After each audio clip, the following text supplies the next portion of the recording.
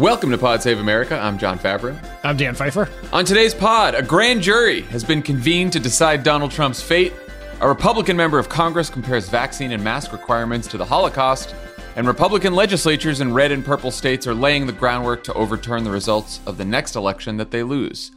Then Atlantic writer, member of the Crooked Media family, Clint Smith, talks to Tommy about his new book, How the Word Is Passed. But first, don't miss this week's America Dissected, where Abdul talks to Professor Ibram Kendi about how to root out systemic racism in the American healthcare system. Great episode. Check it out. All right, it's always fun to kick off the show with some good news. So here it is. The criminal investigation into Donald Trump got a lot more serious this week as the Washington Post reported that Manhattan District Attorney Cyrus Vance has convened a special grand jury that is expected to decide whether to indict the former president, his children, or his business on potential fraud charges. Vance has already brought in a mafia prosecutor, Mark Pomerantz, who's been deposing witnesses like Michael Cohen, Eric Trump, and Trump Organization CFO Allen Weisselberg. Trump responded to the news by getting angry on his blog and announcing that he'll be starting up his rallies again in June.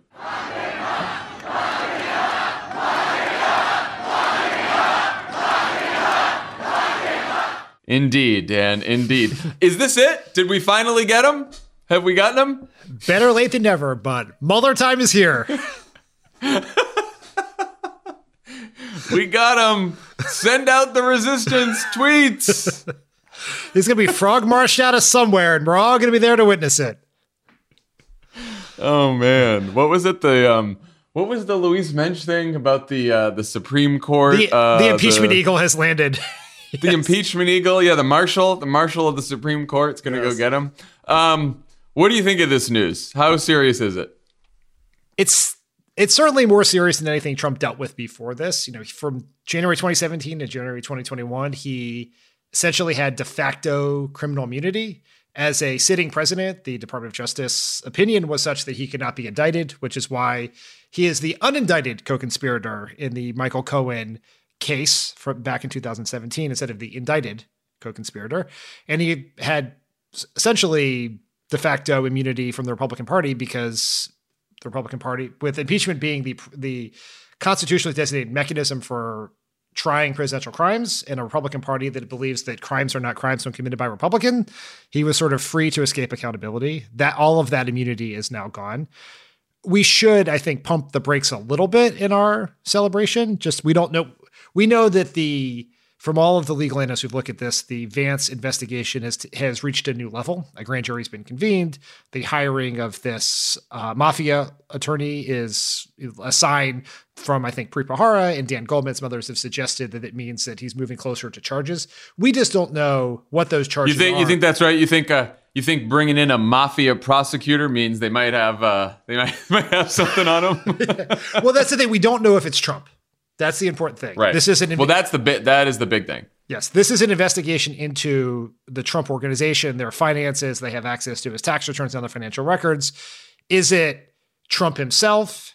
Is it someone who works there? Is it another member of his family? Is it the company itself? There are all kinds of different ways this could take, but it is undoubtedly a huge legal morass and a challenge for our blogging former president. Yeah, I think on the side of the ledger, there's like why it's a big deal, and then there's like pump the brakes.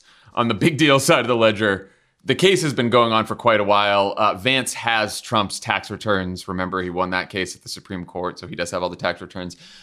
When New York Attorney General Letitia James joined the criminal investigation as well and said that her investigation was moving from civil to criminal, that was a sign. And usually you don't convene a grand jury not to bring charges. It seems clear, at least a lot of the legal experts who've looked at this say this, it seems clear that Vance believes he has a criminal case to bring against somebody. Now, is that somebody Donald Trump, or is that somebody like a couple of accountants in the Trump organization? That we don't know. Though again, if you're Letitia James and you're putting out a statement, not even leaking, you're putting out a statement that this is a criminal investigation, and then you're Cyrus Vance, and clearly your side leaked to the Washington Post that you have convened a grand jury, I don't know that you would do that if the ultimate criminal charges are against a few accountants. But again, we don't know. Now, on the pump the brakes side, One thing about this jury, this special grand jury, is the panel sits for 3 days a week for 6 months. And a jury like this may hear other cases. They may be used to subpoena witnesses or evidence. They may be used to hear testimony. And then they may ultimately be used to decide potential charges. But it could be a long time, and they could be hearing some other matters. The other thing that Daniel Goldman, who you mentioned, he's the former prosecutor who was the Democratic counsel during the first impeachment trial. Remember those days? He said on CNN that fraud cases are hard, and they're hard because Trump could try to use advice of counsel defense. In other words, my lawyer told me this was legal, so how was I supposed to know? I got the best legal advice I could, even though it might not be legal. And because Trump doesn't use email, he may not have put a lot of his crimes in writing, which is always tough when you don't put your crimes in writing. Check Twitter, people. There's archives. All those tweets are archived. I know yeah, well, now all of his crimes are probably on his blog, which is just very popular. So for what it's worth, and it may not be worth much of anything, an anonymous Trump advisor told Politico that the investigation has created, quote, a cloud of nerves because it's targeting CFO Alan Weisselberg, who knows all the numbers, knows where all the bodies are buried. So just for fun, let's imagine that Trump himself is indicted. Just for fun. Does that stop him from running for president? Because Business Insider interviewed 9 legal scholars who said nothing in the Constitution would prevent another White House run, and they even believe he could serve a second term as president from motherfucking prison.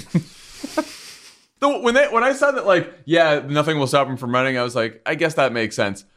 Serving as president from prison? Are you serious?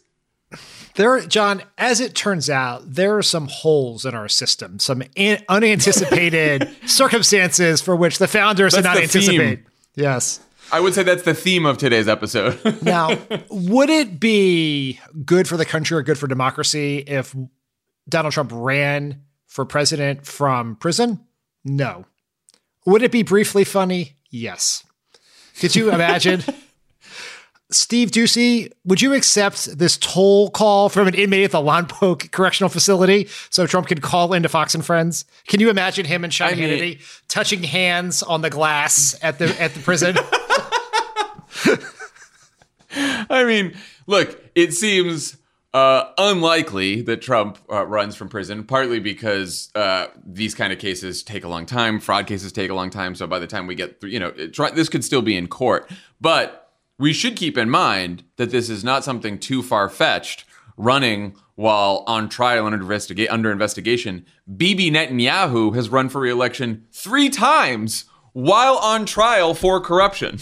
So this has happened before. Now, obviously, Israel's system is a bit different than ours, but you could totally see him being under indictment and running for president. He's going to use it to whip up his base. He's already started saying, the only reason they're after, he's trying to politicize the investigation. The only reason these Democrats are after me is because I'm leading in polls in the Republican primary. That's what you have to look on his blog for this stuff, because he's not tweeting anymore.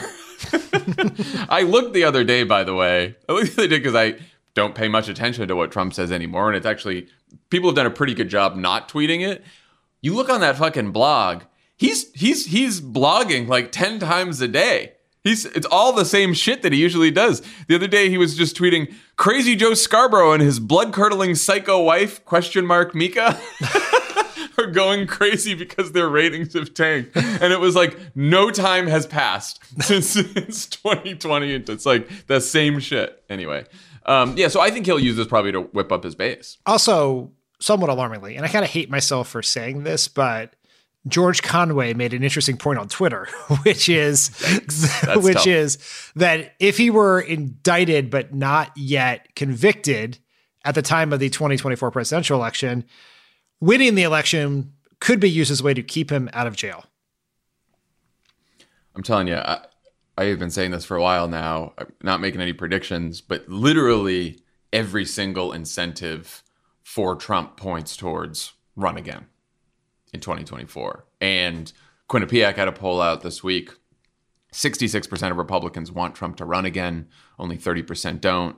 And then 85% of Republicans want a presidential candidate who mostly agrees with Trump. mentioned that rallies are starting up again in June. Politico reports that he's working on his own version of a contract with America with Newt Gingrich, bringing back Newt Gingrich from the 90s to do another contract with America. So it certainly seems like before I thought, okay, the only thing that will stop him from running is an indictment. I stand corrected now. I do not think the indictment will stop him from running at all. I don't know. I actually, at this point, don't know what will stop him from running again. You got anything? I got nothing. Do you think it'll be the speech that Paul Ryan's giving today about Trumpism? Is that what he's doing? I know you're on the Paul. I know that you're our Paul. Trust Ryan me, Paul Ryan doesn't poke up his beady little head without someone getting in my mentions. So, yeah, he's giving a speech today about trying to steer the party away from Trump.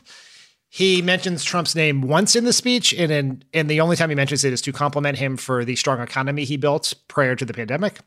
Look, nothing leads me to believe that Donald Trump would not run for office again. Nothing leads me to believe that Donald Trump would not easily win a Republican nomination again from every piece of polling, public opinion, the way the party is, the incentives in the party. And then we have an extremely polarized country where Joe Biden essentially only won the last election by about 40,000 votes because of the Electoral College, not 7 million in the popular, which is what people think. So we're right back to being a few tens of thousands of votes away from Donald Trump becoming president again in 2024. That is what's been running through my head for the last several months. Not only will he win a primary, the Republican Party will cancel the primary if he runs. Yeah, who the fuck's gonna run against Donald Trump in the primary? Larry Hogan? You think they're going to hold the South Carolina primary so Larry Hogan can be in a debate? No, they're going to cancel it. Good stuff. All right, let's talk about one of the many mini Trumps who are still wielding power in Washington, Congresswoman Marjorie Taylor Greene. Why is this grade A dipshit in the news again, you may ask? Well, during a television interview, she was complaining about vaccine and mask requirements and landed on really what was the most perfect, unimpeachable historical analogy you could imagine. Here's a clip. You know, we can look back in a time in history where people were told to wear a gold star, and they were definitely treated like second-class citizens, so much so that they were put in trains and taken to gas chambers in Nazi Germany. And this is exactly the type of abuse that Nancy Pelosi is talking about. That's right, Dan. Requiring members of Congress to take precautions so that they don't infect others with the deadly disease is, quote, exactly like killing 6 million Jews. It's just impossible to find a difference. Of course, following the backlash from some clearly misguided critics, Greene quickly issued a clarifying statement. Let's hear it. I said nothing wrong, and I think any rational Jewish person didn't like what happened in Nazi Germany, and any rational Jewish person doesn't like what's happening with overbearing mask mandates and overbearing vaccine policies. But wait, there's more. You didn't think there was more, but there's more. Just in case anyone in the world was still confused after those first two statements, she tweeted, quote, vaccinated employees get a vaccination logo, just like the Nazis forced Jewish people to wear a gold star. So there you go. Now, since House Republicans just held a caucus-wide vote to strip Liz Cheney of her leadership post for the mere crime of criticizing Donald Trump, you can only imagine what Kevin McCarthy did to Greene, right, Dan? What happened? She's out of Congress, right? She's not out of Congress. No, she's not out of Congress. But she was the target of a sternly worded statement released by Kevin McCarthy. After 5 days, he released a statement. Well, if there's one lesson we've learned from the Trump era, it's that the best way to put a stop towards authoritarian lunacy is with tweets. And so if Kevin McCarthy has tweeted, then this problem is solved. Just like Jeff Flake's tweets stopped Trump in his tracks. In fact, the statement went on to accuse Democrats of anti-Semitism. All of this, by the way, against the backdrop of a rise in anti-Semitism and anti-Semitic attacks all over the country that we have seen over the last several weeks. This is where Marjorie Taylor Greene stepped in to say all this. Like, I guess the question is, what else could McCarthy do about it if McCarthy wasn't the House Minority Leader and someone sane was? Well, he could join with Nancy Pelosi to kick her out of Congress. This is a safe Republican seat. They would lose nothing. Marjorie Taylor Greene won by a lot, and a Republican will win that seat again. he could say that he is going to support he could go out and recruit a primary challenger and support that primary challenger and starve her of funding and attention and party support. But he is not going to do that. He has not done that because he lives in fear of angering Trump or the Trumpist base or any of those things. He has power. He doesn't know how to, but he is choosing not to use it because he is weak and stupid. Green responded to McCarthy's sternly worded statement by quote tweeting a tweet that called the minority leader a moron and a feckless word that rhymes with bunt. What does her reaction tell you about how she sees her role in the party? Well, she recognizes that she is more powerful than Kevin McCarthy. Yeah. And she doesn't need Kevin McCarthy. She doesn't, well, also, my first reaction was like, why don't they strip her of all her committee assignments like they did to Steve King when he said a bunch of racist shit a couple years ago? And then I realized, they did strip her of her committee assignments because the Democrats voted to do so after her last kerfuffle, let's call it. And only 11 House Republicans voted with the Democrats to remove her from committee. So she's already lost her committee assignments.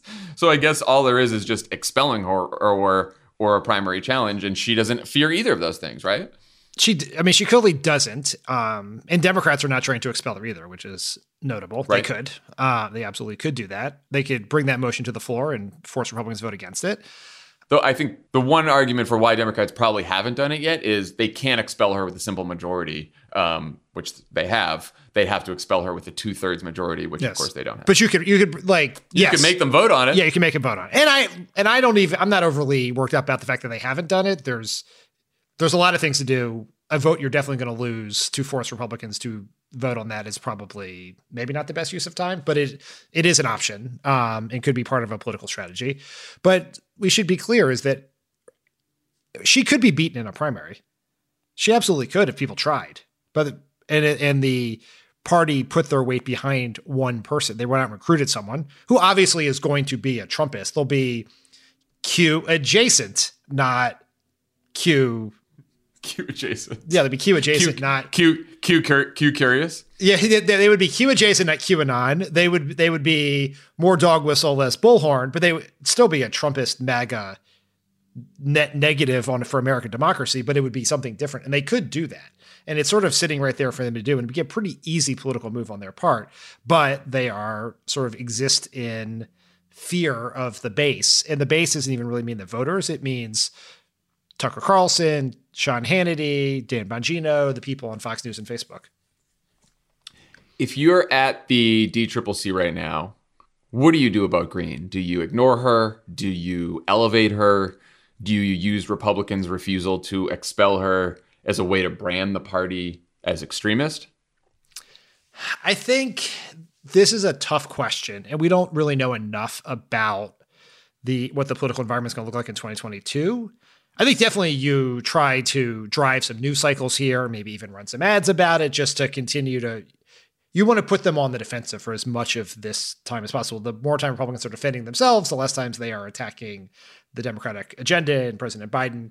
So, but in the long term, I think there are two questions. One, we should recognize that in an era of negative polarization in a deeply divided country, Democratic attacks and outrage about Marjorie Taylor Greene only strengthens her within the party. In February or whatever that was when she was kicked from her committee assignments. And that was a period of a couple of weeks where there was news story after news story about her anti-Semitic beliefs, her racist beliefs, completely unhinged behavior, harassing victims of gun violence.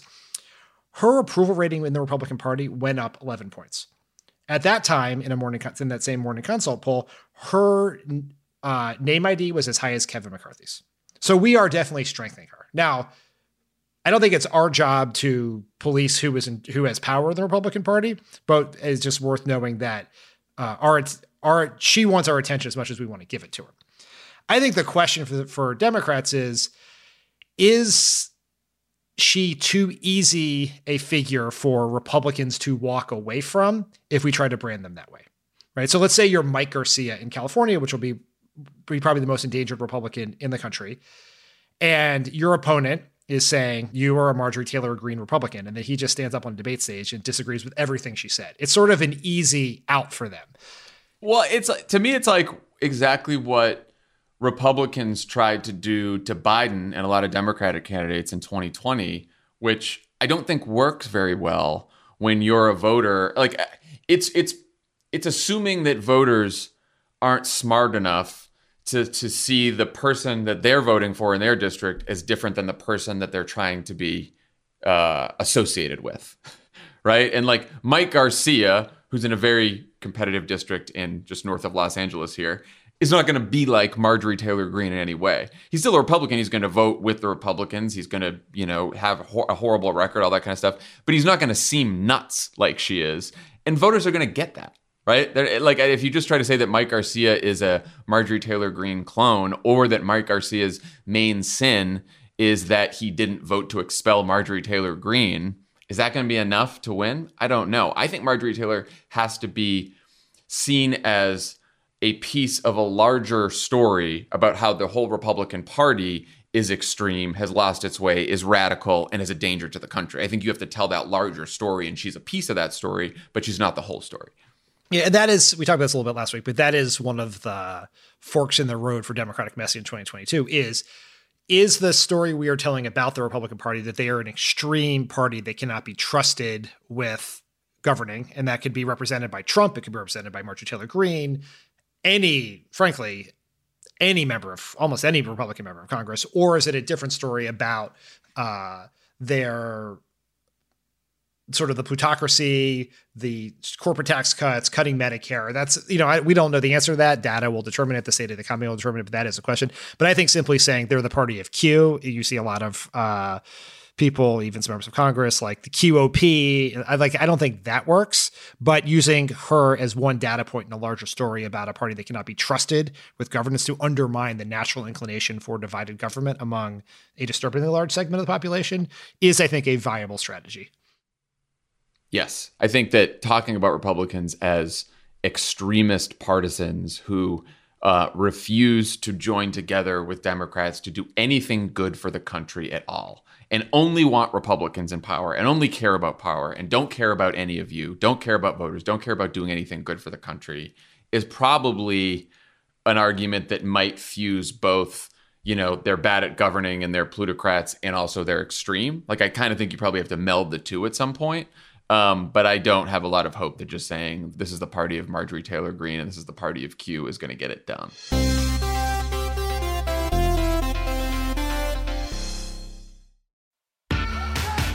Hi, I'm Erin Ryan, a writer and host of the podcast Hysteria.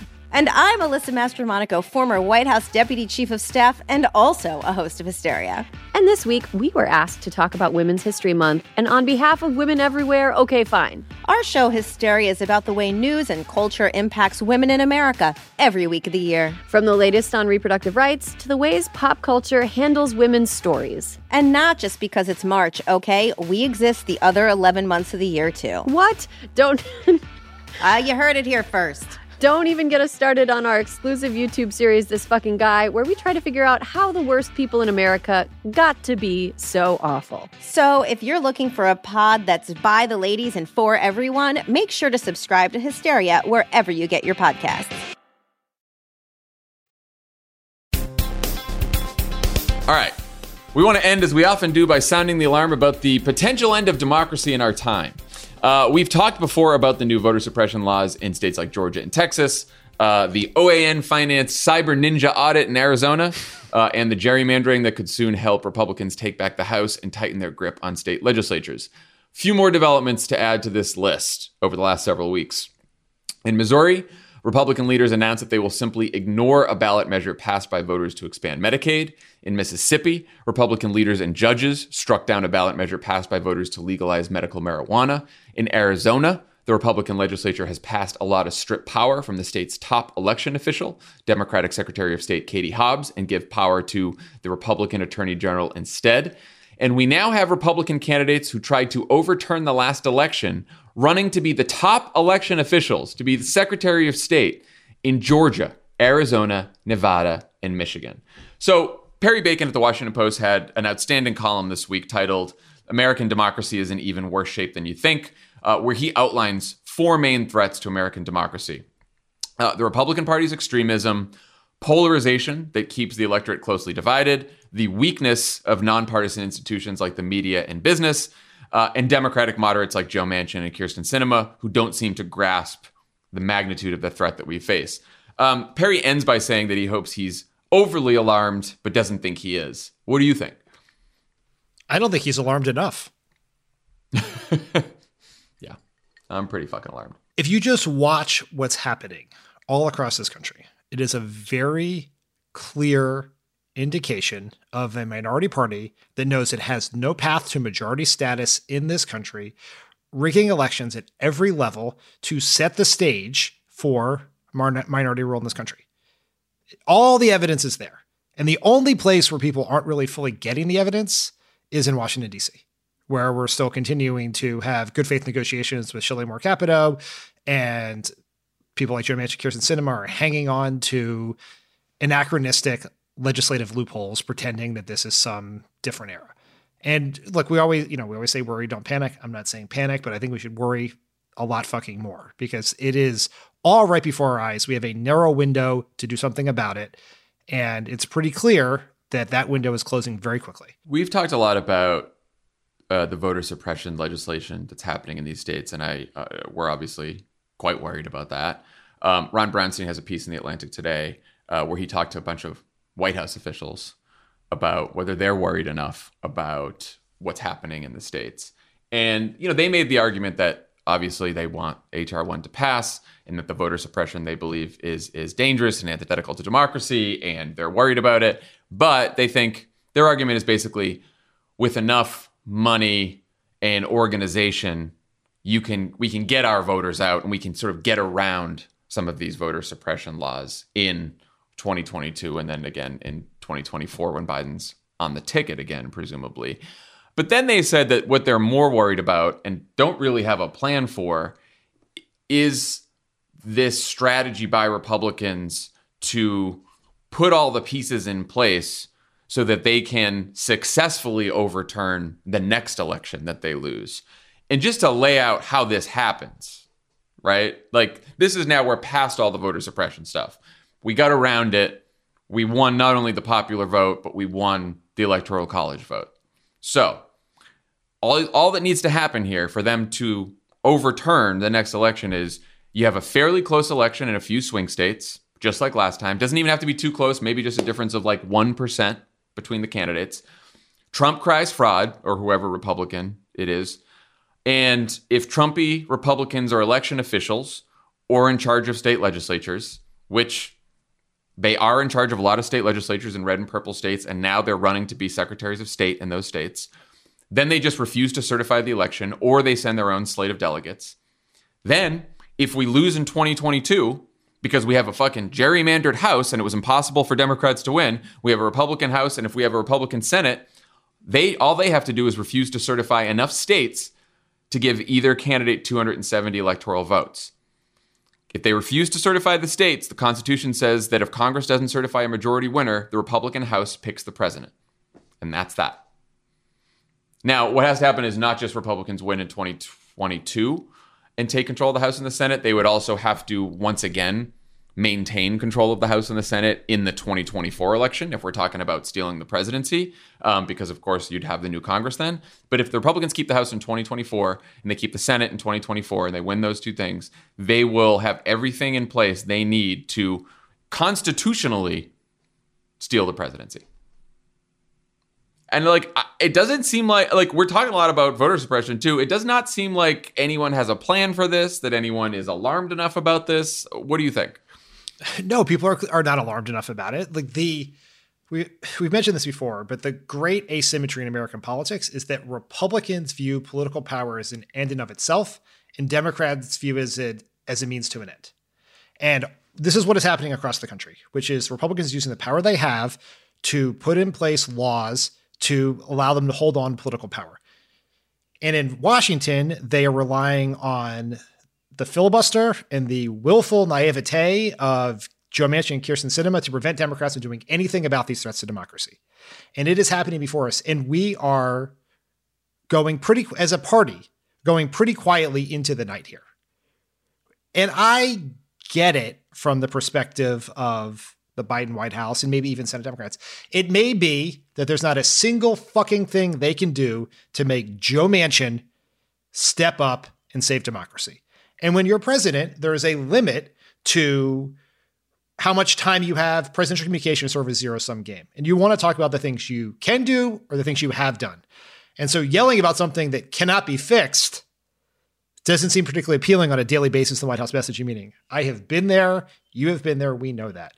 But I will say this. We need to raise the alarm. There are disturbing signs of complacency in our party. We saw it in the special election in Texas. We're seeing some early signs among volunteers and activists in Virginia. And I get it. It is fucking exhausting that after 4 years of Trump, 1 pandemic, 2 impeachments, that we are 150 days into the Biden administration and the country is still in a 5-alarm fucking fire. That is tiring. But that is where we are. Joe Biden's victory stopped the spread of the fire, but it is still burning. And we have to do more. We have to raise the alarm about this because I have to be honest with you. I do not believe that simply passing a popular agenda is enough to win the next election. I don't either. You and I talked, last episode about who fucking knows? Poll, yes. that poll that J.D. Scholten did with rural voters, and 60-something% of them didn't even know that the rebate checks were associated with Joe Biden and the Democratic Party. A third of them thought the stimulus checks they got were from the Republican Party. So the Biden strategy here and the Democratic strategy is we will pass all this legislation mostly through reconciliation because we can't get rid of the filibuster.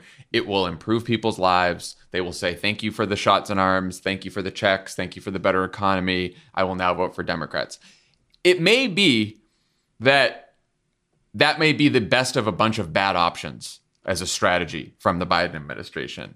But I would at least try to go down fighting here. Right. And again, I don't think yelling at people to do what they don't have the power to do is all that productive. And people should know, the White House does not have the power to force Joe Manchin to do what they want. They don't. It is unlikely that Joe Manchin succumbs to political pressure because it is highly likely that Joe Manchin doesn't run again after his term is up. So it's you have a senator who he might be in his last term. He's in deep red West Virginia. He's immune to all kinds of political pressure. You're right. I'm sure the Biden people are immensely frustrated every single day. I'm sure the Senate Democrats are immensely frustrated every day. We know that because they tweet about this all the time, all of our Senate Democrats friends. But at some point, I do think they have to try a little harder to figure out what Joe Manchin wants. How do we reach him? What can we do? I mean, and it's hard. So as we're recording this, Joe Manchin has basically decided that he will not do anything to break the Republican filibuster of a bipartisan commission investigating the people who tried to destroy our government and attack our government on January 6th. And the reason he said he won't do that is because he doesn't want to destroy our country. He doesn't want to destroy our country by breaking the partisan filibuster of a bipartisan commission into the people who tried to destroy our country. That's where Joe Manchin is. And then a reporter asked him again, will you ever change your mind? And today he said, quote, I don't think I'll ever change. I'm not separating our country, okay? I don't know what you all don't understand about this. You ask the same question every day and it's wrong. That's enough. So what do you do about that? I don't know. What do you do about that? Scream into the void to avoid having your head explode. Yeah, we got that covered. Yeah, that's right. That's right. We rage pod, you rage listen. We have volunteered for that. We are screaming into the void. Look, and so on one hand, it's so weird. I find myself, I am frustrated by Biden and the White House and the Senate Democrats. On the other hand, I am very sympathetic to their plight, right? And it is unconscionable to me that the entire country and the project of democracy could be held hostage by Joe Manchin and Kyrsten Sinema. I mean, it fucking boggles the mind, but it feels like that's where we are. Yeah, I mean, that is most certainly where we are. I think it is incumbent upon everyone, President Biden, Senate Democrats, everyone else, to use the platform they have to raise the fucking alarm. Because there is very scary things happening here. There were 2 officials who helped stand in the way of a stolen election in 2020. The Secretary of State of Georgia and Secretary of State of Arizona. One a Republican, one a Democrat. Neither of those people are going to have power to do that same thing in 2024 because Republicans took that power away from them.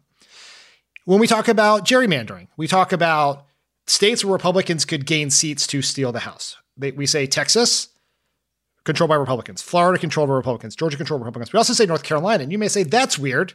Didn't we just reelect Governor Cooper, a Democrat? Yes, we did. But in 2016, after Governor Cooper won, the veto-proof Republican majority of the legislature took all of his powers away, including the role he was going to play in redistricting.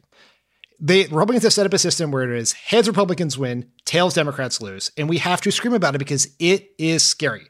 Screaming about it is not going to solve the problem, but we have to wake everyone up to the threat. It is a surreal time to live in because in some ways things feel almost normal for the first time again. People are vaccinated, they're traveling, they're going to restaurants, schools are reopening, all of those things. But while that's happening, and the Biden administration is rightfully celebrating that normalcy that they have helped bring about through sheer effort and competence and having a plan and bringing experts into government, believing in science, all of those things, democracy itself is at the gravest threat it has been at any point in the history of this country. It is happening right before our eyes. You can't have a two-party system where one party is trying to destroy democracy and the other party is trying to cut an infrastructure deal with Shelley Moore Capito. Like that is... And look, I understand why they're having those negotiations. If we lived in a world where there were 51 senators and Joe Manchin's vote was not decisive everything, they would probably pass it by reconciliation. They're trying to get things done. But simply getting things done is not going to be enough. So you have two options here. You can either try to get people to overcome the tremendous obstacles being put in place in this election out of gratitude for all the things you've done. Or you can try to stop all those anti-democratic things. That may not be an option. Or you can raise an alarm and let people understand that the stakes in this election are so much bigger than whether you're going to get to pass a second infrastructure bill or any of those things. It is something much bigger than that. And we have to raise the stakes. And that is not going to happen simply by talking about popular things. And I think it's somewhat depressing as someone who works in politics and as a Democrat when you say doing good things that people like is not enough to win elections. But there is that's very depressing. But there's a shit ton of evidence that is the fact. Like, look at Florida in 2020. The ballot initiative to raise the minimum wage to $15 outperformed the candidate supporting raising the minimum wage to $15 by 13 points. It is about something more than just doing popular stuff. Doing popular stuff, as you said last week, is table stakes. We absolutely should do that. Doing popular stuff is better than doing unpopular stuff. Enacting a popular agenda is better than failing to enact a popular agenda. But that is not going to be enough to overcome the hurdles being put in place here. They are historic. It is not particularly and when we say popular stuff, particularly popular stuff that revolves around people's economic interests, right? We have had this theory now for decades. It comes from the left primarily, that if you just do really popular stuff and help people's material conditions, that they will suddenly have a revelation and not vote Republican and vote Democrat. And there is not a lot of evidence that people vote out of their own economic interests. A lot of Democrats who are well off and well educated don't vote out of their economic interests when they vote for tax increases or support tax increases. So why would we think a lot of Republican voters who are poorer and working class would do that? Right? Like, it's still a good thing to do because it's important to pass legislation that improves people's material conditions. I'm all for it. I'm glad that Joe Biden's doing it. He should do more. But we shouldn't think that that's going to take care of the politics, especially in a country that is polarized specifically along cultural lines and lines of geography. Now, I keep trying to think of okay, what are some tangible things we could do here? Like, how do you solve this problem instead of just yelling about it? I do think it is probably time to separate out the anti-gerrymandering provision of H.R. 1 and have a standalone bill to try to pass nonpartisan redistricting, because I think the most important provision in H.R. 1 is the anti-gerrymandering provision, the provision that would take partisan redistricting away from all of these Republican states and make sure there's nonpartisan or independent commissions doing redistricting in all 50 states. I think if we could pass that would probably do more than almost anything else to protect democracy in 2022 and 2024, because it would give us a fighting chance of keeping the House right now. And right now, I don't know that we have a good chance to keep the House, particularly if we don't prevent Republican gerrymandering and redistricting, because I think they're going to be able to pick up a whole bunch of states just by drawing new maps. So I would, and also, by the way, the anti-gerrymandering provision in H.R. 1, we have pulled this, everyone's pulled this, is the single most popular provision of the bill. So put it on the floor. You have a bill that would have redistricting be bipartisan, nonpartisan, independent. Should be right up fucking Joe Manchin's alley, Kyrsten Sinema's alley. We want to take the politics out of redistricting so no party has an advantage. Put it on the floor. Fight for that. I also think, by the way, that Congress should look into passing a law, Democrats at least should introduce a law that addresses the certification issue ahead of 2024. Amend the Electoral Count Act of 1887, which says that the House and Senate can submit objections, and try to fix the fucking problem. It won't pass with Republicans, but at least put up a fight for it. Yeah, this is one of those cases where fighting and losing is better than not fighting at all. And there should be an entire plan to make Joe Manchin uncomfortable with his decision to allow democracy to swirl down the toilet. So put up his version of the John Lewis Voting Rights Act, but his expanded version that he, I think, kind of accidentally proposed to expand preclearance to all 50 states. Put that on the floor. Make Republicans filibuster that. Make him answer a bunch of questions about why he thinks that's okay. Do it with the election. Like, I think it's really interesting to have an anti-election subversion legislative agenda, including the one you just talked about. For the purposes of being constructive here, there are things that all of us can also do, right? As we wait for Joe Manchin to figure out the fucking clues here. One of them is, let's do everything we can to hold the House, right? And that which includes, we don't know what the map is exactly yet, but we do know some of the states where it's going to matter. So you can support the Democratic Party in those states. In the Senate, we know we have to reelect Raphael Warnock and Mark Kelly. You can contribute to their campaigns now. You can volunteer for their campaigns now. We know our best pickup opportunities are in Wisconsin, Pennsylvania, Florida, and North Carolina. I want to throw in, and we have to protect Maggie Hassan in New Hampshire and Catherine Cortez Masto in Nevada, because they are the two most endangered Democratic incumbents. If we protect Hassan and Cortez Masto and we reelect Warnock and Kelly, we will hold the Senate. And even if Republicans win the House through gerrymandering, they will not be able to steal the 2024 election if Democrats hold on to the Senate. So that to me is like the most optimistic scenario, is to hold the Senate. I still think, I don't want anyone to like give up on the House either. It's going to be an uphill climb if Republicans are allowed to gerrymander this, but it's not impossible. And I want everyone to work as hard as they fucking can to hold on the House, and you should work like democracy's at stake, because it will be. And then there are some other things to do here as well. Right? So the other one was, we can expand our Senate majority. We can hold the Senate. We can also expand it by winning in any of those 4 states I mentioned. There are going to be primaries in those states, but you could become a supporter of the Democratic Party in that state. You know, Ben Wickler from Wisconsin has been pushing people to become monthly donors so they can begin organizing to beat Ron Johnson now, while we figure out who the candidates can be. You do a similar thing in Pennsylvania, Florida, et cetera. We can actually invest in Secretary of State races, which could matter a lot, right? And some of these really matter, like Jocelyn Benson in Michigan is up for re-election. There's going to be a huge effort to defeat the Republicans. Are going to pour a ton of money into those. Katie Hobbs in Arizona is up for re-election. We have a chance to win the Secretary of State in Georgia. There's going to be an open Secretary of State race in Nevada.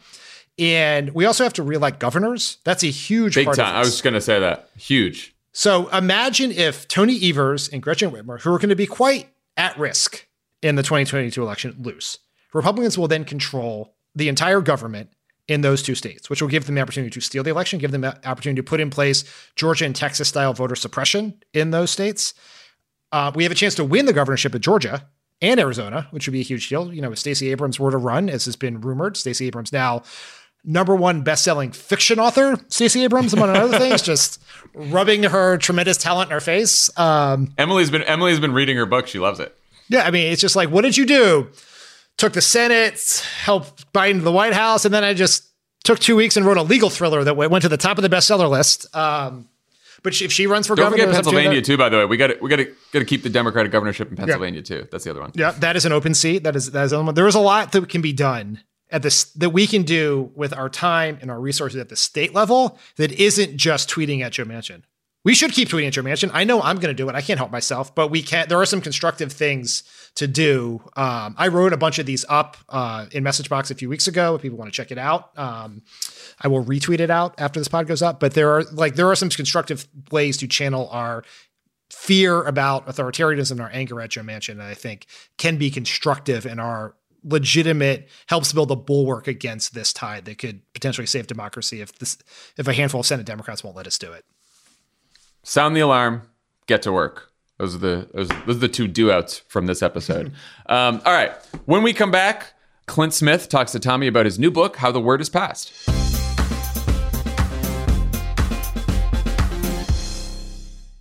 The savings rock when you find a new way to roll, like sharing the ride to work. Even if you're commuting just a few days a week, Commuter Connections can match you with others who live and work near you. It's easy and free.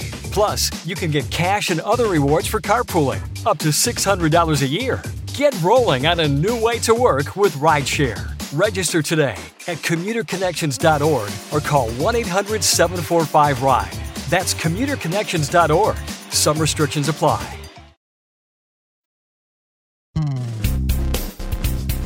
I am so excited to welcome back to the show Clint Smith. He's a staff writer at The Atlantic. He's a poet, and he's the author of the beautiful new book, How the Word Is Passed. Clint, thanks so much for joining us today. So good to be back on crooked territory. Yeah, exactly. So I'm holding up the book. The book, you take the reader on this remarkable journey to several places across the United States and to one stop in Africa. And these places all have deep ties to slavery. And I just wanted to start by just telling listeners that, it is, when you pick up this book and start reading, it will be obvious to you that the book was written by a poet. This is not dry nonfiction. It is written in this way that you allow the reader to almost inhabit your mind and your body and your experience as you go to these places, and you kind of can feel the emotional connection to them. And it's just a beautiful book. And so just congratulations to you on such a job well done. I was DMing you. I picked it up, and like the next day I was halfway done, and I just can't recommend it enough. So again, it's amazing work. I appreciate that so much. Yeah, no, I part of what I wanted to do was, I've spent the last several years engaged in a sort of deep dive in the historiography of slavery, and have read these remarkable books like, Annette Gordon Reed's The Hemingses of Monticello, and Dinah Ramey Berry's The Price for Their Pound of Flesh, Leslie Harris and Ira Berlin's Slavery in New York, David Blight's amazing biography of Frederick Douglass, Prophet of Freedom, and dozens and dozens more.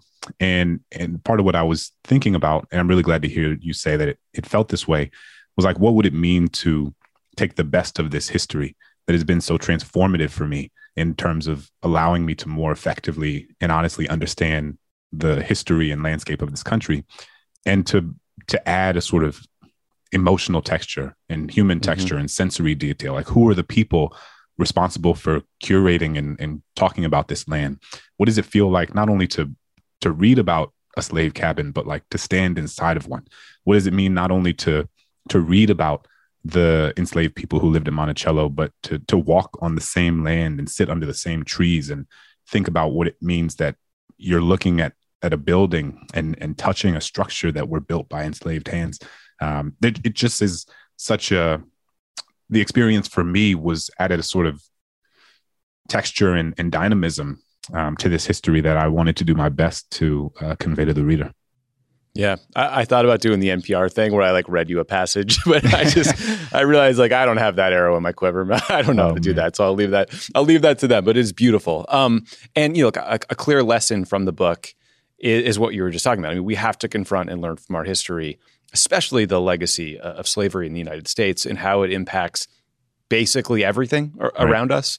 And there are times, I imagine, well, I know that process is painful. And one location that I found personally sort of painful to read about was Angola prison. And I wanted to maybe start there and with a two-part question for you. I mean, one, what was just the emotional impact of this journey on you? Because a lot of these places were, I don't know, for lack of a better word, evil. And then can you tell listeners a bit about Angola prison and what its existence says about the links between slavery and mass incarceration in today? For sure. So for context, Angola prison is the largest maximum security prison in the country.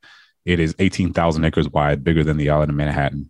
It is a place where 75% of the people held there are Black men. Over 70% of them are serving life sentences, many for things that they did as children. And it is built on top of a former plantation.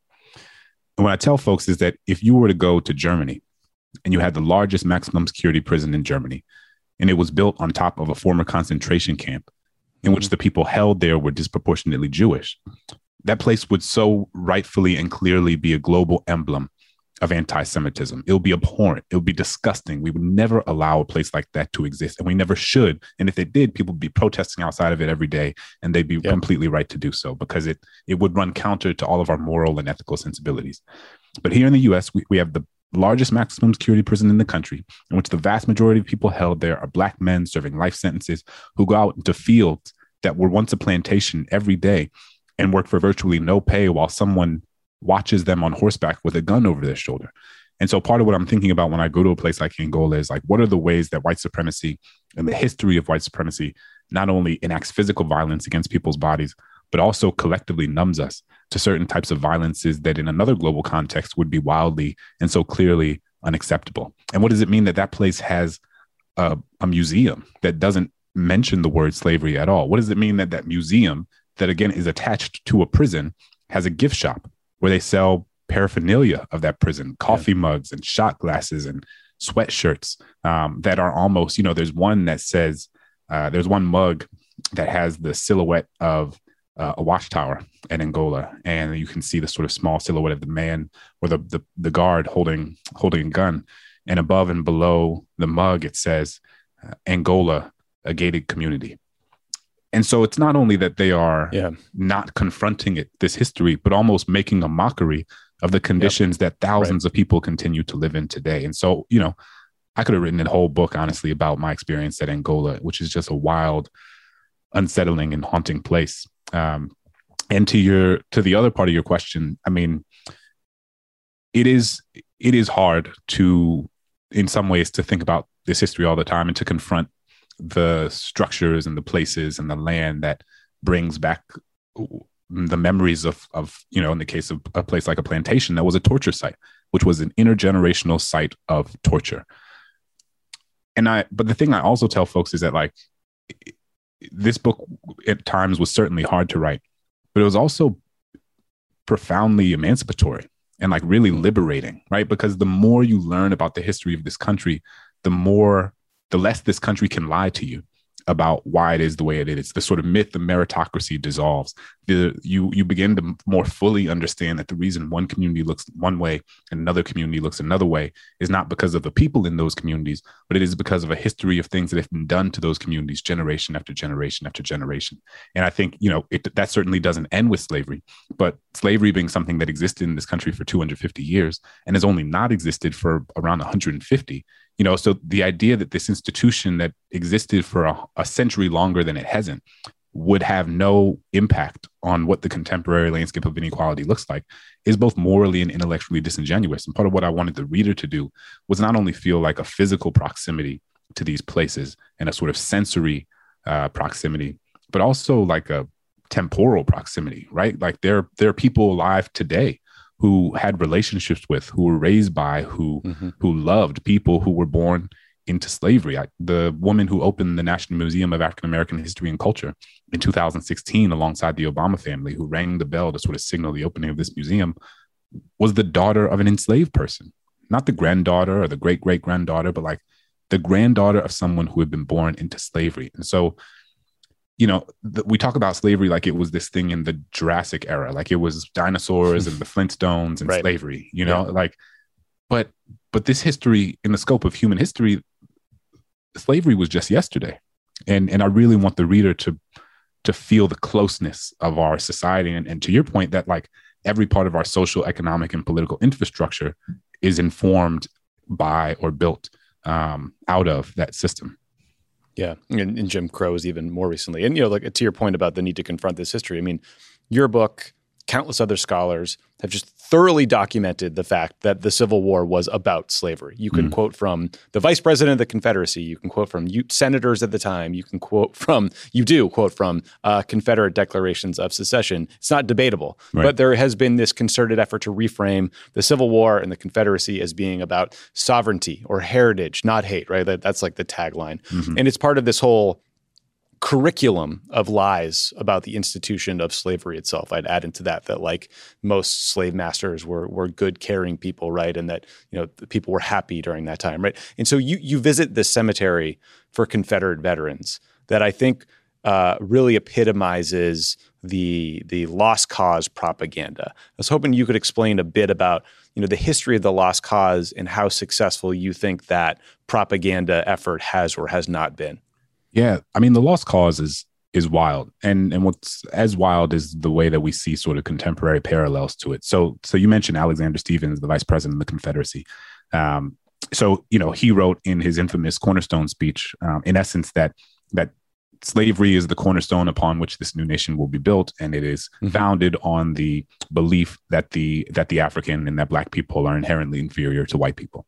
And he said this, and it was well quoted and well documented in newspapers across the country. After the war ended in 1865, Alexander Stephens was like, "I never said that. Like, what are you talking about?" And everybody's like, "Wait, we were there. It was in the paper. Like, everybody knows that you say." He's like, No. I don't know what you're talking about. I never said anything like that. And it is this sort of 19th century iteration of gaslighting where where people were like told that this thing that they saw and this thing that they knew was not true. And, we're seeing that today. I don't have to list the examples. But I think that the playbook is one that is centuries in the making. And the lost cause is generally this idea that, the United Daughters of the Confederacy, who, people who were Confederate widows and mothers and daughters, that they created alongside the Sons of Confederate Veterans and other organizations, but largely the United Daughters of the Confederacy, created an effort to say that, one, to your point, like the Civil War wasn't about slavery. And anyway, slavery wasn't even that bad. Like, it was a benevolent institution that is Senator John Calhoun of South Carolina would say was a positive good for both Black and white people alike. Ulrich B. Phillips is this historian who sort of propagated lost cause mythology throughout the early 20th century, which a lot of people don't realize was like the predominant narrative around slavery until the civil rights movement, is this idea that like plantations were civilizing institution, that that Black people were better off here after having been stolen and separated from their families than they were in Africa. And it wasn't until the civil rights movement that narrative began to shift, and that scholars came and began to center the origins of inequality between Black and white people in America in slavery in ways that hadn't been done before. And I see a lot of parallels to what's, the way that Black Lives Matter as a social movement has shifted the discourse around how we think about the history of race and racism today. I don't know that that the conversation around the pandemic would have been happened or framed in the way that it was had activists and organizers not been doing what they have been doing for the past several years, which allowed us to understand and frame, in not in every place, but in more places, the pandemic is something that was shaping, or that the pandemic was shaped by, and the people being disproportionately impacted by the pandemic was something that was shaped by systemic and historical factors rather than like personal decisions or personal failures. Right. Yeah, no, I couldn't help but draw the parallel between the lost cause and the big lie and the 2020 election lie, and just kind of wonder, like, is this a human thing, or are we Americans just more susceptible to believing these disinformation campaigns? And it also made me wonder if you think that the really angry fight we're seeing from conservatives about the 1619 Project and critical race theory, is that just the latest iteration of the lost cause, or do you think this is something new? Like, how do you think about that? I mean, I think that for me, part of what we see happening is a recognition from a large portion of this country.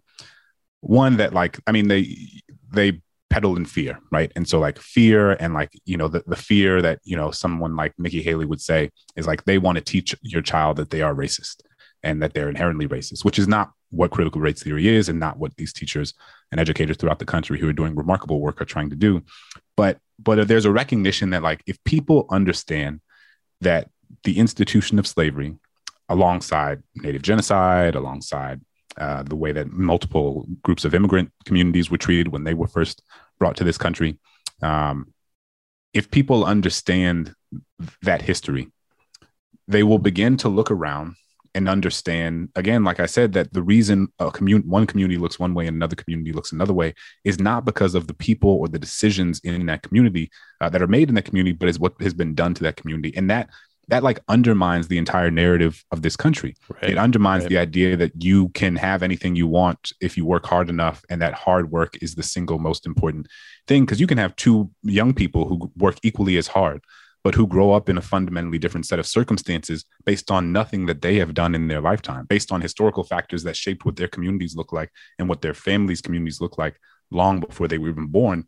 And they can work equally as hard as one another, but that hard work bears fruit in fundamentally different ways because of the capital or lack thereof, or the resources or lack thereof, or the safety or lack thereof.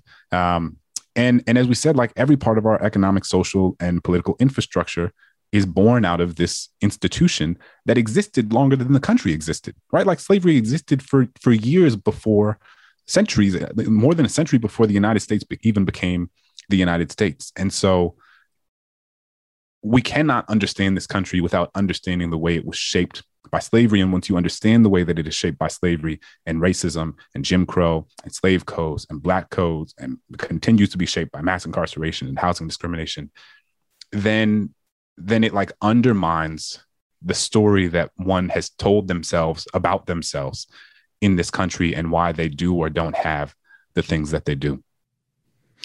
Yeah, I mean, speaking of stories we tell ourselves about ourselves, I mean, I grew up in Massachusetts, which obviously has had enormous problems with racism, segregation over the years, but you still hear a sense of moral superiority, I think, in northern states on issues of race as compared to the South, because kids are largely taught that slavery was a Southern institution and that the North fought this noble war to get rid of it. And the book takes us on a tour of New York that I think shows how wrong that sentiment is. Can you tell us a bit about that tour you took through Manhattan and slavery's roots in the northern states? Yeah, so I went on a tour led by a woman, Damaris Obi, in Manhattan, who does a history of slavery and the Underground Railroad in New York. And I wanted to make sure that I was not centering the book only on states and cities in the South, because to your point, like it was saturated in the South given the reliance of the South on slavery's economic and social realities, but it also existed in New York, not just in a way that benefited them financially, which is true, like through the banks, through the manufacturing industry, there had to be a place where they sent the cotton from the United States to Europe and elsewhere. But like people don't realize that for an extended period of time, New York City was the second largest slave port in the country after Charleston, South Carolina. Or that Fernando Wood, who was the mayor of New York City on the eve of the Civil War, was basically like, hey, y'all, I think we should secede from the Union because our interests are thoroughly aligned and entangled with the South. And like, we don't, if we get rid of slavery, then what's going to happen to us, right? Because New York City's financial circumstances and so many of the financial powerhouses who lived there, their wealth was deeply entangled in slavery, to the point where the mayor of that city proposed, and it ultimately didn't work out this way, but proposed that they secede from the Union after they saw South Carolina secede in 1861. And so it is important that we recognize the way that culpability is not singularly in the South, right? That like this was a national problem. And, the same way that I went to New York, I could have gone to Boston, I could have gone to Connecticut, I could have gone to California, I could have gone to Oregon. And you can write, and many scholars have written so many important books on the history of slavery in these different regions across the country. And not only, again, how they benefited from it financially, but how like enslaved people were physically there. Like enslaved people lived in New York and were taught, if you think about how I was taught, I was made to think that, there was no enslaved person above the Mason-Dixon line. And that like New York has always been this bastion of cosmopolitanism and these people who always had, their moral sensibilities oriented in the right direction. But there were a lot of slaves and a lot of enslaved folks in New York City and other places in the North. And I think it's important for us to reckon with that. Yeah. And by the way, some of the tour guides in this book are like the heroes. Oh, absolutely. Like, the woman you just mentioned in New York, there were some interactions at Monticello in Virginia where ordinary people who I imagine aren't getting paid a ton of money are just speaking really hard truths to people who don't want to hear it. And I don't know, I was just kind of inspired by the daily challenge and courage behind those conversations. Yeah. I mean, Damaris Obi in New York, David Thurston at Monticello, Yvonne Holding at the Whitney Plantation. I mean, it's just so many folks. You know, part of what I wanted this book to do was I wanted it to be like an homage and an ode in some ways to those public historians who don't, you know, they're not getting Pulitzer Prizes.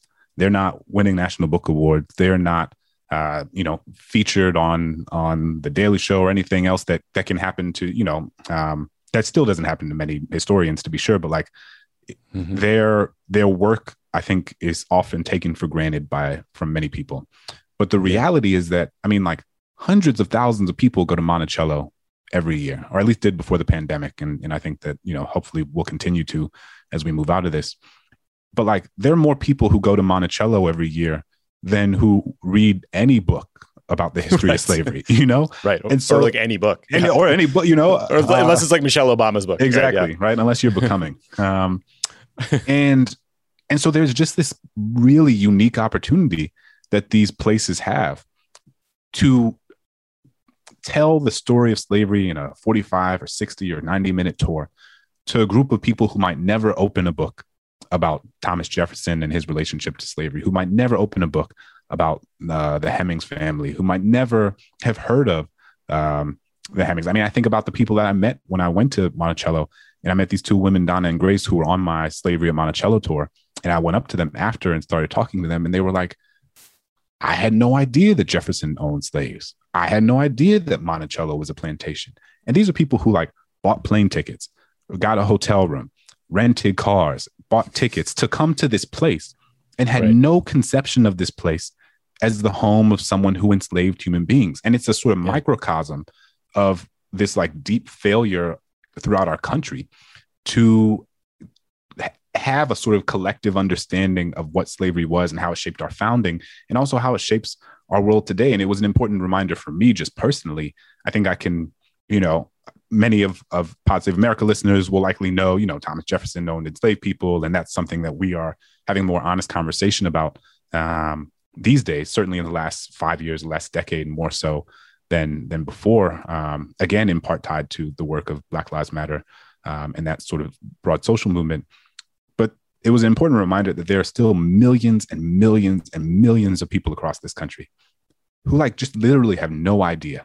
And that's not to say, you know, I don't know that like after those two women heard this tour that like their politics began to shift or their understand, you know, or that it shaped the way that they voted. We, you know, David doesn't have control over that. I don't have control over that. None of us have control over that.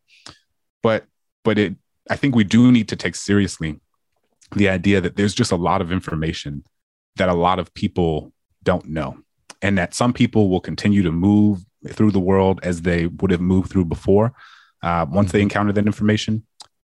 But I think others, it has the possibility to like change how they understand this country and change how they understand themselves in relationship to this country. And it's not to say that like education will get rid of racism, not at all. But I do think we should not take for granted that because of the sort of residue of the lost cause and the success of that effort, that like there are just a lot of people who don't learn a lot about slavery other than your sort of, you know, the name Harriet Tubman or the name Frederick Douglass. And there's a real opportunity to, I think, reach folks, whether they go to a plantation or read a book or listen to a podcast or watch a YouTube documentary or whatever, and sort of reach them where they are and not antagonize them for not knowing something, but to sort of meet them where they are and say, like, this is new information that you should take seriously because this is the story of this country. Yeah. And by the way, it was also very interesting to see some of the parallel conversations that you were a part of in Senegal about accurate information, disinformation, renaming streets the same way we're talking about renaming streets about Confederates there. I'll force readers to buy the book to read more about that, but it was really, truly fascinating part of it. Again, the book is How the Word Is Passed. You mentioned Black Lives Matter. I mean, this is the 1-year anniversary of George Floyd's murder. what do you think has changed, and what do you think we've learned about the country's willingness to address or talk about racial inequities in this country? Yeah, I mean, there was a New York Times piece that I was reading just this morning, I think, that talked about how after George Floyd, there was this sort of skyrocketing of support for Black Lives Matter. Yeah. And then more recently, among certain groups of people, it is like profoundly dropped off. And I especially can't say, white voters, yeah, right? specifically white voters. And so I can't, I don't know that necessarily surprises me. Because I think, you know, when you have an entire sort of media infrastructure and the infrastructure of an entire political party that is dedicated to misrepresenting and making a caricature of a social movement that is actually just intended to build a more just and equitable world, that is what is going to happen. But, you know, and also that, not to say that only impacts conservatives, because I think that also trickles into and informs the way that, like, you know, even some liberal voters think about these things. But I think it would be wrong to say that things have not changed. I think that there are more people who are cognizant of racism, not just as an interpersonal phenomenon, but as a systemic one, as a historical one, as one that is shaped by policy and not simply people and like somebody being mean to another person. You know, a thing that I tell people sometimes is that, like, if you would ask somebody in 2013, like, what is redlining, they would have said, like, it's a type of makeup or it's a type of lipstick, you know? Right. And I think the fact that, like, in our Democratic primaries, people are talking about systemic racism. People are talking about reparations. People are talking about the racial wealth gap. And, you know, we can have, you know, we don't have enough time to talk about, like, the nature of performative politics and the nature of, you know, whether it's of good faith or not. But I think that it matters, right? Like, our discourse has shifted. And I think we have, in some spaces, a more sophisticated lexicon with which to name and identify the reality of how racism has shaped this world. And it's something that, I mean, I think I look back at kids who go to the high school that I went to in New Orleans, and, like, the way that they are able to talk about these issues is just, like, light years beyond anything that I was able to say or understand when I was 15, 16 years old. And so I think that means something. I think social media plays a huge role in it. I think it gives access to more information to younger people and to more people generally, meets them where they are. Obviously, there are issues with disinformation and misinformation, but I do think that we, you know, we're in a better place than we were, but that doesn't mean that we're in a good place.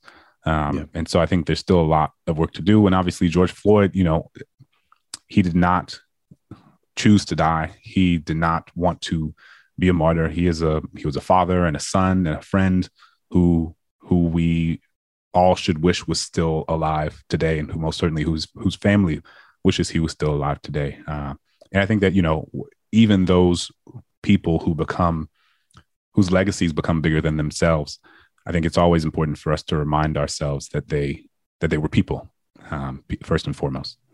Yeah, absolutely. And I think, you know, obviously a lot of the debate has focused around how to prevent the next George Floyd from being murdered by the police. And I think, like, stepping back a little bit, like there is considerable evidence that throughout the history of the United States, police forces have been the drivers of state-sanctioned violence against Black communities, not the protectors, right? This isn't an issue of bad apples or bad precincts. It's much more foundational than that. Right. And I think clearly that the knowledge of that history informs the defund the police movement. I think it's also a historical fact that in this country that people of all races, when they get scared, they are more likely to listen to demagogues and support draconian, terrible policies, right? You can draw a line from Nixon and, like, Law and Order to the crime bill in the 90s to, like, post 9/11 counterterrorism architecture. And so what I'm constantly trying to figure out is, okay, how do I acknowledge both of those truths and then find a way to advance policy ideas that actually deal with the underlying problems? And I'm like struggling with this because you're starting to see more reporting on, you know, violent crime going up in 2020, and you're seeing communities that are refunding police forces. Then you're seeing reactionary politicians blaming everything on the defund movement. And I'm struggling with the best way to have this conversation so that we don't fall into these traps. We don't fall into Fox News or make the same mistakes on policy. And I just wondered, do you have thoughts about how to manage that? Yeah, I mean, I think it's important to like look to experts and not sound bites when we think about something like crime. So crime did go up in 2020. And, there are people who will say that is, and who have said that is the result of the defund the police or the abolish the police movement. But like the crime has gone up in places that have like given more money to police, right? So this is not happening simply in places that have like taken funding from the police department and moved it somewhere else. This is happening across the board, and obviously obviously can't be disentangled from the fact that we're living through a global plague, in which people have lost their jobs, in which kids have been out of school. I mean, I was a high school English teacher for a few years before I started graduate school and writing full time. But like, I can't overstate how destabilizing it is for so many of our young people, like not to be physically going to school and every day, how destabilizing it is to the routine that an entire sort of network of families and communities rely on. Right. And it has been well reported by journalists and scholars over the course of the past year, how difficult, Zoom school has been for so many, and that there are millions of kids who like just stopped going to school, right? Because they don't have the infrastructure in their home. They live in intergenerational homes where people, they don't have access to internet, or they only have access to one computer, or they have to try to find a job so that they can work to bring in new income so that they're not evicted from their homes. I mean, schools are a part of this sort of, as this larger ecosystem of factors that shape what a community looks like. And so when we see crime go up in a community in 2020, like it can't be understood outside of the context of people living under the threat of eviction, living through the pandemic, having to work these frontline jobs, people getting sick, people trying to prevent their family from getting sick, and so not doing things or not making decisions or not going places, and the sort of general sense of desperation that it causes, and fear, right? I think so many people don't take seriously that like a lot of the violence that we see, especially young people engaging in, is like born out of fear and born out of a sense, an attempt to protect themselves and keep their bodies safe.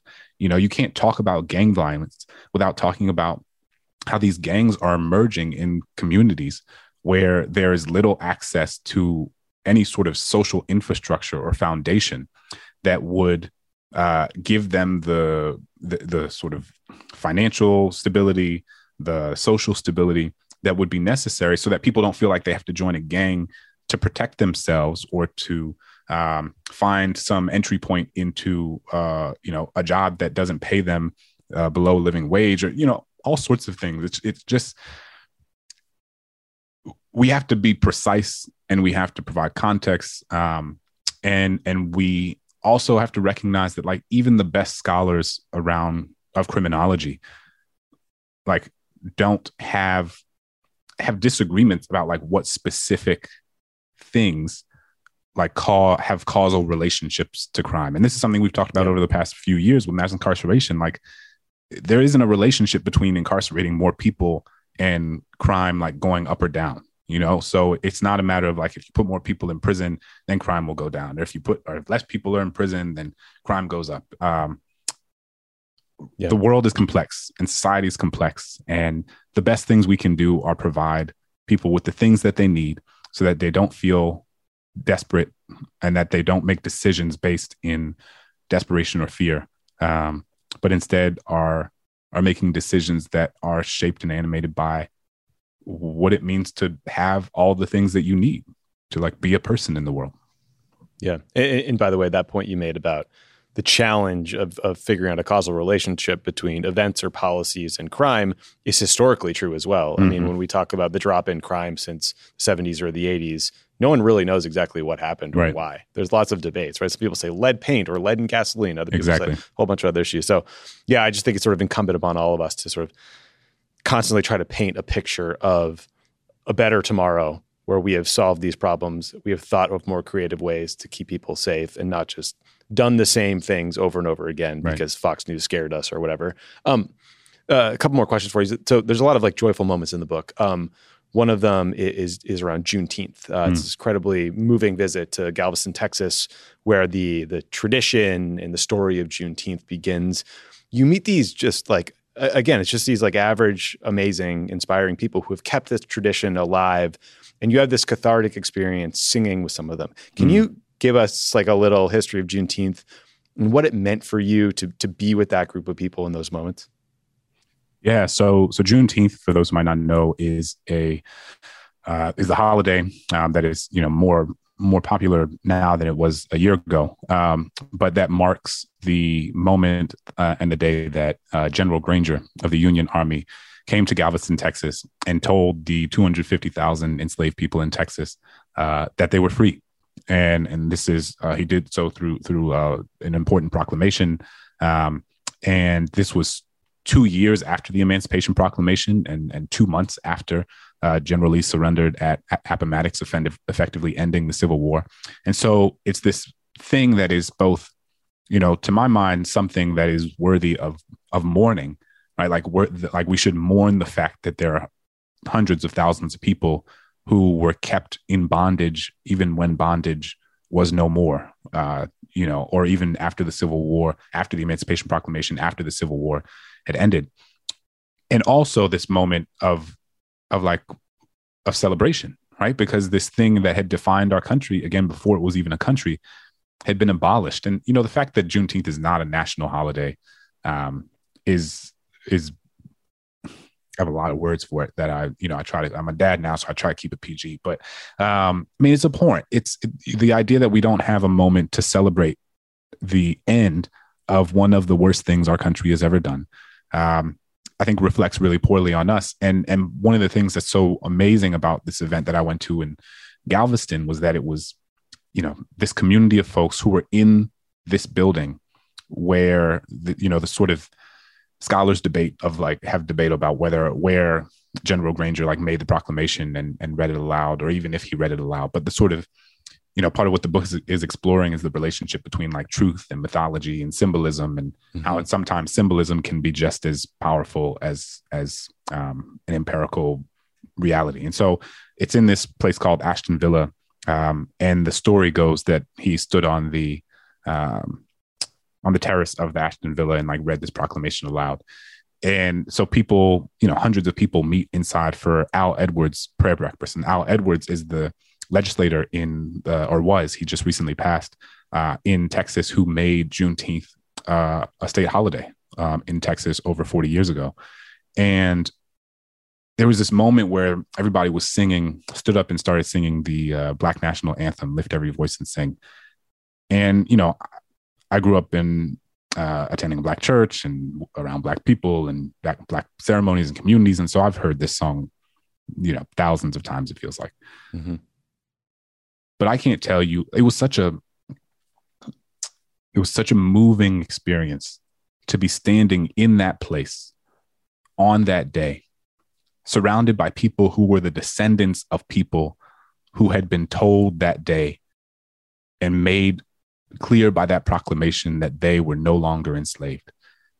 To stand alongside them, to watch them as they sang these words that were clearly not just words, right? They were not just abstractions. They were not just lyrics. They were something that was tangible. And then, we were talking about proximity that make us more proximate to what happened both in the physical place that we were standing on the island where we were, but in that state and in this country as a whole. And I think, art and literature and songs and music have always and continue to have a really amazing way of making us feel that sort of emotional proximity to something that might have happened long before we were even alive. And I felt that in a deep way in that moment, and in a way that has stayed with me since then. Well, it was also one of the moments in the book where, you know, the writing and the way you set the scene, it really did make me feel like I was either, you know, sitting next to you or like somehow watching you sort of be there in that moment and feel the music. So it's just a truly beautiful moment and an extraordinary book. How the Word Is Passed. Everybody should buy it. Buy a copy for your friends.